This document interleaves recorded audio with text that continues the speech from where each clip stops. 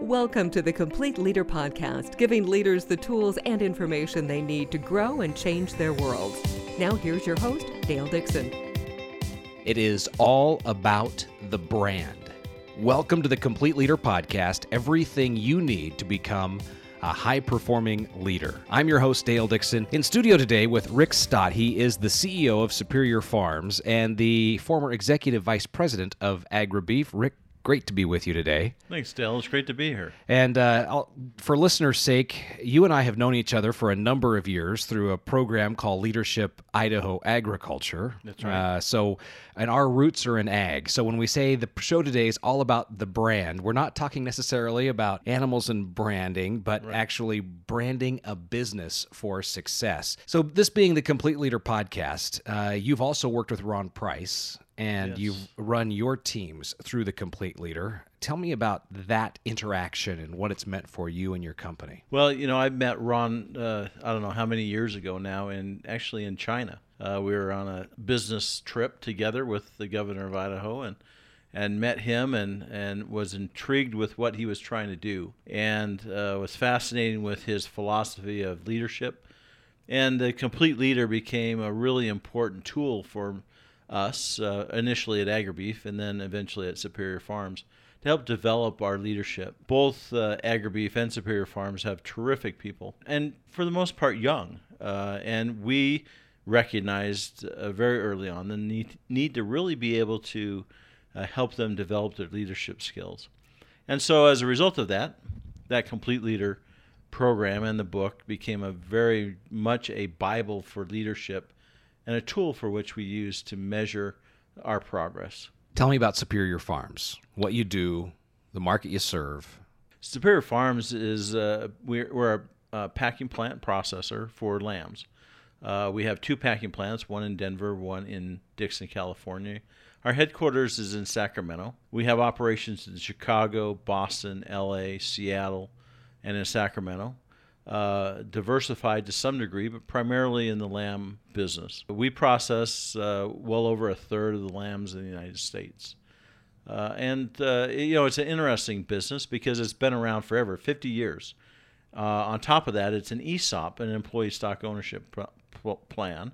And as a result of that, every employee of our company is an owner of Superior Farms, which is a very interesting model, particularly for the leadership type of things where people have a really unique and driving interest in the success of a company beyond what I would say a normal company would be able to elicit from their employees. Vested interest. Very much a vested interest. Some great stories about that. It's fun. It's so much fun to go talk with our employees. I'll give you a couple examples. One is a young man that's making chops on a bandsaw, just cutting up chops. And at the beginning of that, he cuts off a little teeny thin piece of that primal. And I'm watching him do this, and in my mind, being an accountant in background, I'm thinking, okay, 700,000 times 2 times $5 per pound times 3 ounces being nicked off the end of that thing, that's a lot of money. And he could see in my face that I was perhaps a bit perplexed and concerned.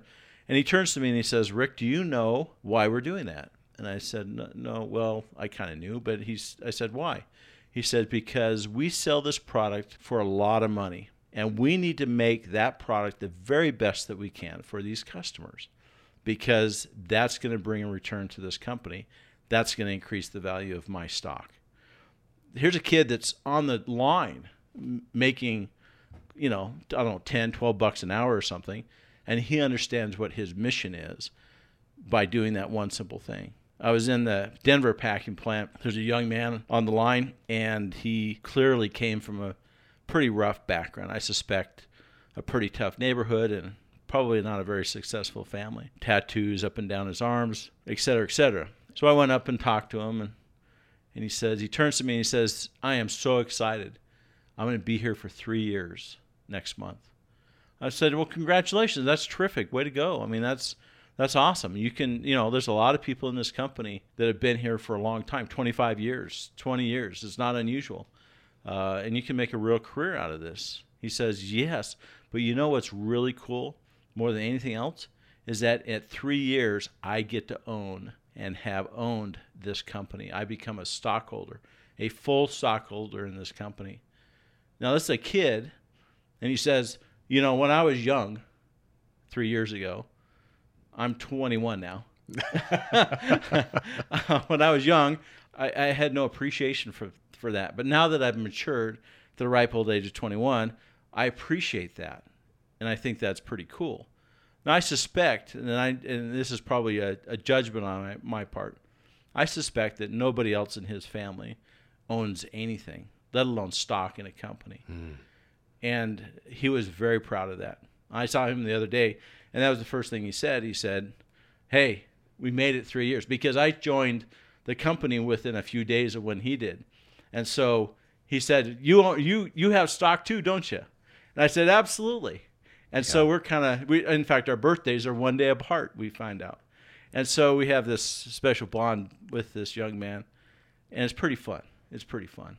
And encouraging. Now, you've already given us 2 to 3 topics we can dive off and do entire podcasts on. So you're going to have to come back because our topic today is branding. And before the podcast, we were talking about what you've seen in the lamb market as far as how people are consuming lamb. And so let's let the listeners in on that conversation. What have you seen in that market, and how has it changed in the last few years? It's a wonderful, incredible opportunity, actually. For the first time in maybe 50 years, lamb consumption in the United States is going up. Historically, lamb was served to the GIs in World War II, mutton in a can. They were in the trenches. They opened up the can of mutton, and it stunk to high heaven, but it was protein. It was cheap protein.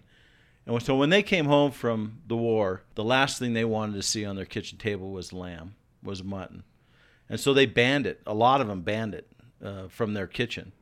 Their kids never got lamb. Of course, their grandkids never got lamb. And so we've had generations that have turned their nose up in the United States for lamb, for a variety. Not just that, but that was a huge turning point, actually. And you can see the correlation of time frame as the consumption declined for that very thing. So to set the stage, this is a massive branding issue. Exactly, a massive branding issue. And in the United States, the average consumption is 1 pound per year per person.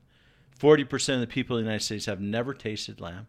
Probably another 20 to 30% of the people have tasted it maybe once or twice. So can you give us a comparison for beef, chicken, pork, what consumption rates are? Do you have them off the top of your head? I if I remember right, and these are probably not exactly correct, but beef is around 30 pounds per person per year, including hamburger. Chicken is about 50% more than that. Pork is somewhere in between. I think it's a little bit less, maybe 20, 25. But that gives us some perspective. So it's massively underrepresented in the protein consumption in the United States. New Zealand, Australia, Europe, lamb consumption is multiple times bigger than what we have in the United States. And so the opportunity for us, you can look at it one of 2 ways. People don't like lamb in the United States. Or you can look at it saying, well, gee, all we have to do is increase it by 1/4 per pound per person in the United States, and we got a huge consumption growth potential. What other product in the United States that we have that has that kind of consumer potential? All we have to do is get the people that are already eating it to increase it and double their consumption to 2 pounds per year. Can't be that hard. So that's where the lamb industry is today. And so what we've seen in the last 2 years is actually a 6% increase in consumption. First time in 50 years that we've had an increase in consumption.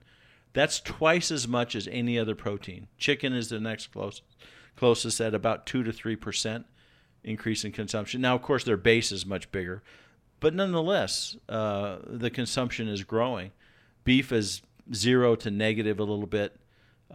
Pork is slightly positive at 0.5% or something like that in the last couple of years. And so we're seeing a resurgence of interest in lamb. And that's coming as a result of several things. One is, if you look at cooking shows, cooking contests on TV or magazines, Bon Appetit and those kind of cooking magazines, lamb is part of those magazines. Lamb is part of the cooking show, inevitably. And so in a relative terms, we get a way far bigger exposure in the public media than what our consumption would be representative of, right? I mean, way bigger percentage. Because it's a specialty. Because it's a specialty. And so they throw it into these cooking contests because it may be a little bit more tougher because they don't have a reference point. They throw chicken in there, all you have to do is put some sauce on it, and it tastes like that sauce. You know, chicken is just a protein sauce carrier. It's not really protein, but that's an editorial comment. But the fact is that the lamb gives them a variety because of the flavor profiles. It gives a variety of opportunities to cook different ethnic foods and American foods as well. But we're seeing this resurgence that has never been seen before. Well, at least for 50 years. So what have you done as Superior Farms in the last couple of years to position yourself in this resurgence? Well, part of it is the topic for today, and that's branding. Mm-hmm. As I joined the company about 3 years ago, it was clear that there was no brand strategy in the entire lamb industry, and particularly Superior Farms. And so at Superior Farms, we hired a director of branding, marketing director that had a very strong brand-centric mentality. And so he came on board, and we basically developed a strategy of how we would roll out brands. And so first we did a search. So, you know, the classic definition of a brand is a promise. So what are we promising? What can we define as a unique characteristic of our product? That's the first thing we had to do, is what was unique, and what did the consumer perceive our product to be, and what was the unique characteristics that they would pay a premium for. And so we did a whole analysis on that and spent about 6 months going through this with consumer panels and all kinds of things, and came up with a couple important messages that we felt resonated with consumers in a very strategic way. And they indicated that if these characteristics existed, that they would pay a premium for it. And so we developed then, with that kind of vision, we developed a couple of brands that we launched. Farmer's Mark is one. It's a never-ever antibiotic-free, hormone-free kind of a brand. And Cascade Creek, which is a grass-fed type of brand. And each of those have their unique positioning. If you saw the labels on those, you could see a couple of unique things. And we also relabeled and repositioned Superior Farms, because that was really the only brand that we had in the marketplace, Superior Farms. And we redesigned the logo. Traditionally, it had a barn. It looked very old and stoic and stodgy kind of a brand. And so we updated it with vibrant colors. And one of the things that's consistent on each one of these three is we have a lamb that's visible and with a person. So a sheep herder or a rancher persona on this thing, on these labels. Because one of the problems that we recognized for the consumers would tell us, we can't find it. We don't know where it's at. Knowing full well that it's in the grocery store, but it's a very small section. And I think if you ask our listeners today, can you find lamb? Have you seen lamb in your grocery store? I would say a vast majority of them would say, I have no idea where I would find it. Yet it's in almost all the Walmarts. It's in all of the Kroger stores. Rose Hours, those are all of our customers, and they have lamb. But it'd be hard-pressed for them probably to see it. And so we have this, just because of the size of the display and where it's at. Exactly, and the labels that we had on it was kind of blending into everything else. It didn't stand out, and so we put this lamb and the rancher high on the labels, so that when you look down the meat case, that you would see a lamb and the rancher. And so we had a big debate about what the lamb should look like: proud lamb, sad lamb, fat lamb, skinny lamb, with or without tail, blah, blah, blah, all this stuff. A big debate. It was kind of hilarious, but it was a debate. And so we wanted an image that portrayed the grandeur of, if you want to say it that way, of a lamb that's proud to deliver dinner. And so people could see it. And so we that was the first evolution of that brand development, is right there. The next step is that which is the case with most brands, particularly with most companies that have never done brands, is that you really have to sell it internally first. That's something that most people miss in developing brands, because when you do that, because you have to do that, your sales guys that are going out to sell these brands are not going to sell it with confidence if they don't really understand the messaging. And it typically takes about 1.5 to 2 years for that to happen. Ironically, it takes longer for your sales guys, for your internal company owners, to get the vision of what the brand is than the external folks. Once they get it, the external people get it faster than 2 years. They actually get it usually in 6 months to a year. You start seeing success. So I want to go back to the ESOP conversation. Yeah. And did you see an impact because of that? And internally, as you were working internally to really steer this ship in a completely different direction? Absolutely. And it was actually negative. Okay. Because we were spending a fair amount of money, hundreds of thousands of dollars to do all this analysis and all the research. And you got to do it right. And you got to spend the money to get the right imaging. You got to do marketing strategies and all kinds of stuff. And change is hard. Change is hard. And they own the company. And so they're seeing these big checks going out. And they're saying, oh my gosh, I mean, this is my company. And we're spending hundreds of thousands of dollars on this brand that it's... why can't we just keep the old label? I like the old label. I have it on all I literally had one of my guys say, I haven't thrown a shirt away in 20 years. I've got all my old logos on this shirt. Now you're going to change it all? I can't wear my old shirts anymore? Come on. That's such a waste. And so you have that kind of pushback, particularly, I think, so in an ESOP. How did you lead through that? Well, I mean, it was coaxing and prodding and basically saying, listen, it's been done before. We can do this, and finding small wins. That's really the key, is when you start to find small wins with customers who give back positive feedback back to your salespeople, and make sure that is well known throughout your company, and be able to change too, because sometimes you misbrand it. The positioning isn't quite right. The logo's not quite right. You get feedback from your customers, and they say, we don't really like that. That's not resonating with our consumers. And you change it and you evolve it and you get it right.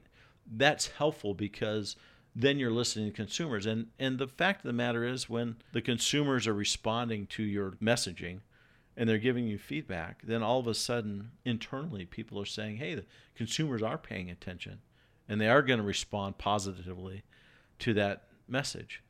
And so as we became and had small wins, so for example, one of our first wins was down in Las Vegas. One of our big distributors down there, we had to find heroes. We had to find people that understood brands and understood lamb. And so we cherry-picked about 6 of these guys, mostly in the Western United States, and we went to them. I went to them with our marketing director and our head sales guy. These guys, are you talking chefs? Are you talking... Typically distributors. Distributors, primarily. okay. And then grocery stores too. So specialty grocery stores and I didn't know if you were diving off into the reality TV shows of cooking and things like that. We're not big enough to be able to do that. Okay. We are now doing that now because it's bigger and we can do that. But the fact is that you got to start with the people that are going to buy your product from you, which is the distributors. And so we found 6 small retailers and distributors that understood branding, understood lamb, and made them heroes. And we said, okay, we're going to give you an exclusive rollout of this brand. Never been done in this country. You're going to have unique positioning. This is all the messaging. Here's all of the documentation, the messaging. Here's our producer profiles that backs up what we're talking about here. And here's all of the help that you're going to get from our marketing department. Let's go after this thing. And so we started going out there and selling it to these folks. And then the sales guys would start seeing this growth in sales. And then our heroes out there would come back to the salespeople and say, listen, we got to have more. This is great. We're getting we just landed this 21 restaurant chain in Las Vegas, and they're going to feature it on their menu, and they're going to put the lamb, our logo on the menu, and we need more messaging. Can you give us the videos on your producer profiles and all this kind of stuff? And all of a sudden that feedback mechanism on the success story started spreading to the country through our sales team. And then we start saying no. And that's the other trick, is that you got to say no. Because almost immediately when people start seeing the bit of success, then they want to run off and create and use that brand for something that isn't down the line that's going to be successful, because distributors or retailers want to own it, but they don't want to market it. So give me an example of a time you said no. Well, we had a guy, one of our sales guy, really energetic kind of guy out in our East Coast. And he said, I've got these folks that want to use Cascade Creek in their distribution system. And we said, well, tell us about the customer. And they said, well, he's really just kind of by the way, he wants a 5% discount if he's going to sell your brand. And we said, no. We said, no, that's not the point. The point is the brand is worth more, and we're not going to sell it for less. We're going to sell it for more. So unless he wants to pay 5% more, we're not interested. And so, no, you can't have it. And so all of a sudden you set a precedent to say this is something that is unique and different and special, and not everybody can have it. And so it's one of those things, what you can't have, you want more. Mm-hmm. Well, that's what happens, is that all of a sudden people wake up and say, oh, my heavens, my competitor down the street has Cascade Creek, or it has Farmer's Market, and they're going into my customers and they're selling this program. I want it too. And as we went around to each of these distributors, we were very careful not to cross-pollinate these folks. And we made them a deal, and basically a handshake deal that said, listen, we won't sell it to any of your competitor distributors, but you've got to grow your sales. You got to support the brand. You've got to have us as an exclusive supplier. You can't sell our competitors' product. And as long as you do that, then we'll protect you, and we'll allow you to build this brand, and you will own this brand in this marketplace. And so we've had a couple of situations where they didn't live up to that commitment. They didn't go out there and market the brand. And so we took it away from them. And we went to their competitor and said, listen, we've got this great brand. It's already working here and here and here in these regional markets. We'll give you an exclusive. These guys blew it. They don't get it. Do you get it? Do you get brands? Do you want to market it as such? Yeah, okay, let's go. And so that creates the buzz, right? Mm-hmm. It ticks off the old customer. But the reality is that they weren't doing it. They weren't making it happen. Where are you at now? What does that success look like for you now? The results? Well, the results are that we are facing a bit of a supply problem. That for the first time in the history of Superior Farms, our demand is exceeding our supply. And so we're really having to manage the supply side of the equation a lot more strictly and put some constraints on the sales side. And once again, this is a problem you have not seen in 50 years. Yeah, in 50 years, never been. Historically, the production guys have said, okay, here's the wall of meat. Go out and sell it for whatever price you can get. We got to get it out of the freezer, out of the warehouse here. Come on, guys, go out and sell, and move it. And now the sales guys are coming to the production system, to the packing plants, and saying, come on, guys, we got to get more through here. I've got 5 customers lining up that want to take our product on, want to have this new brand, want to develop this new market, and have these new products. You got to do it faster. You got to do it better. You got to do it more, because we just got the demand is exceeding our ability to produce. And so it's a great place. You always want to be on that end of it, right? I mean, you want to be the demand you always want the demand to exceed the supply. So is this because the demand increased as dramatically as you said earlier, or is it a mix where your supply has fallen off? No, it really is a demand. It's all demand. Yeah, it really is. The demand is exceeding the supply. We processed more lambs last year than we did the year before. Okay. We are, it's just, we need to figure out how to do it better, more efficiently. So we're running tight on time, but I want to hear your stories about creating new products. Yeah, and as a way to grow the brand. Yeah, absolutely. One of the challenges of lamb, of course, is the trepidation of the consumer to how do I cook it. Never seen it, never known how to cook it, and so it's an expensive product. And so what we've done is we've created these new products: lamb bacon, shredded shoulder in a bag, cook in the bag leg. All of these things allow for some very who can screw up lamb bacon, right? Just put it in a frying pan and away just you the go. fact it says bacon. It's bacon. Yeah, everybody can do bacon. The cook in the bag leg is a great product. It's a product inside 2 bags. The outer bag you take out and the inner bag is put in the oven with a pop-up timer with this leg that's pre-seasoned. You put it in there at 300 degrees and you let it cook for however many minutes it says, but the little pop-up timer pops up when it's ready. Take it out of the oven, open it up, put it on a plate, and you got this spectacular leg of lamb that's perfectly cooked. We've got some grilling type of products. We got rosemary leg steaks that are pre-seasoned. You just open up the package, put them on a grill. In 15 minutes, they're spectacular. Very, very low-risk type of products. And so we wanted to make it so that consumers felt that the risk profile of cooking the product is minimized. And so all of these products is built around that principle first and foremost, but also giving them a great eating experience.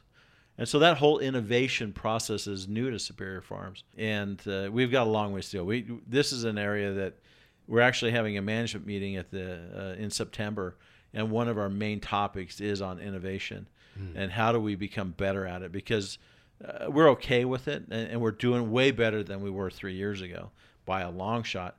But we have so much runway to go on this thing and so many opportunities, so many great ideas, but we just got to get them to market faster and more efficiently. Another topic for another podcast.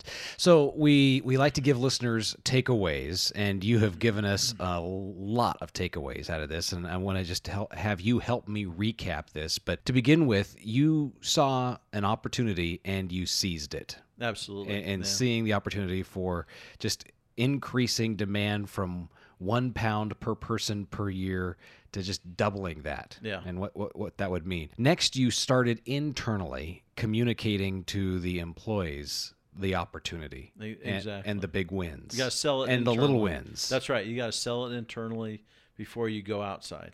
And then you went and you found specific cheerleaders and people who would work and really get behind this brand idea, but they had to have some knowledge of what branding's all about. Absolutely. They had a commitment to brands. Have they been successful in the past? Do they understand how to roll it out?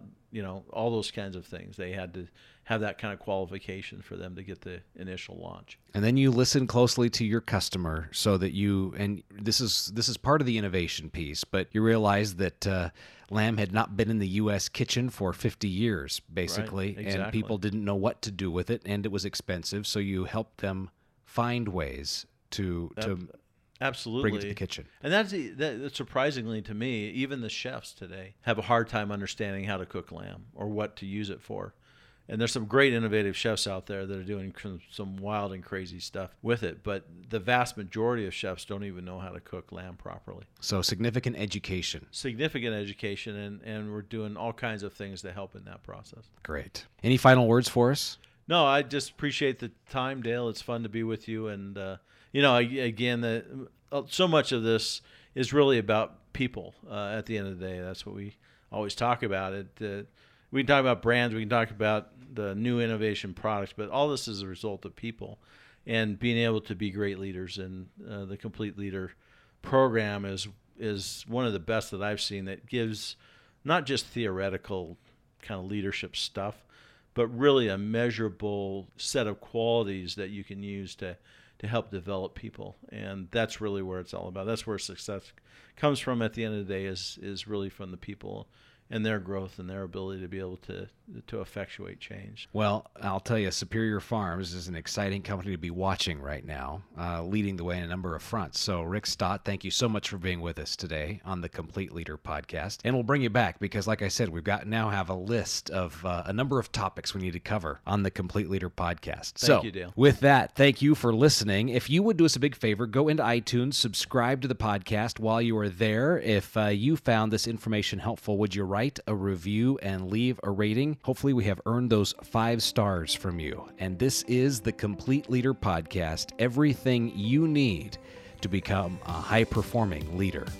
Thanks for listening to the Complete Leader Podcast. Find more online, thecompleteleader.org.